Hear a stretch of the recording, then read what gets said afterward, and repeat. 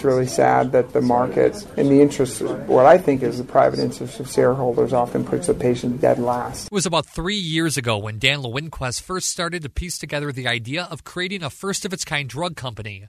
The senior VP and chief strategy officer for Intermountain Healthcare had spent a majority of the decade consumed by the minutia of patient care, and he knew the system was broken. It was the price gouging on EpiPen that really bothered me. He's referencing late 2016 when a pharmaceutical company that had a virtual monopoly on EpiPens decided to hike up the price by about 400%.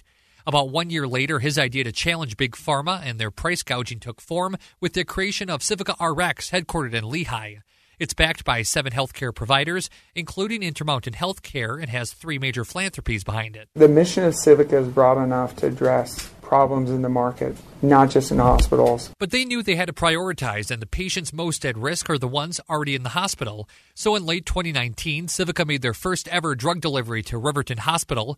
The company's first targeted drug was vancomycin, which treats bacterial infections and often is in short supply. But Lewinquist knows for major long-term solutions to be achieved, they need laws and regulations to be fixed. That's where Representative Norm Thurston from Provo enters. There are some big blocks in the road for some of these families. One is affordability. It's too expensive.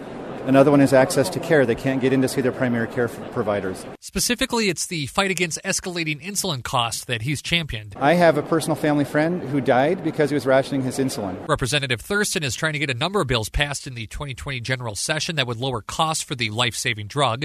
One would utilize the permissibility under IRS rules for health insurance to cover diabetes in their preventative tier. Testing supplies, those sorts of things would also be covered. While another is more outside the box. He wants to implement a statewide bulk purchasing plan for diabetes medications, which is happening nowhere else in the country. It doesn't have coupons. It doesn't have deductibles. It just has insulin at this price. It's really complicated. I've been working on it for several months. And whether that bill gets passed or not, he hopes the effort to keep Utahns away from rationing life-saving drugs can get bipartisan support.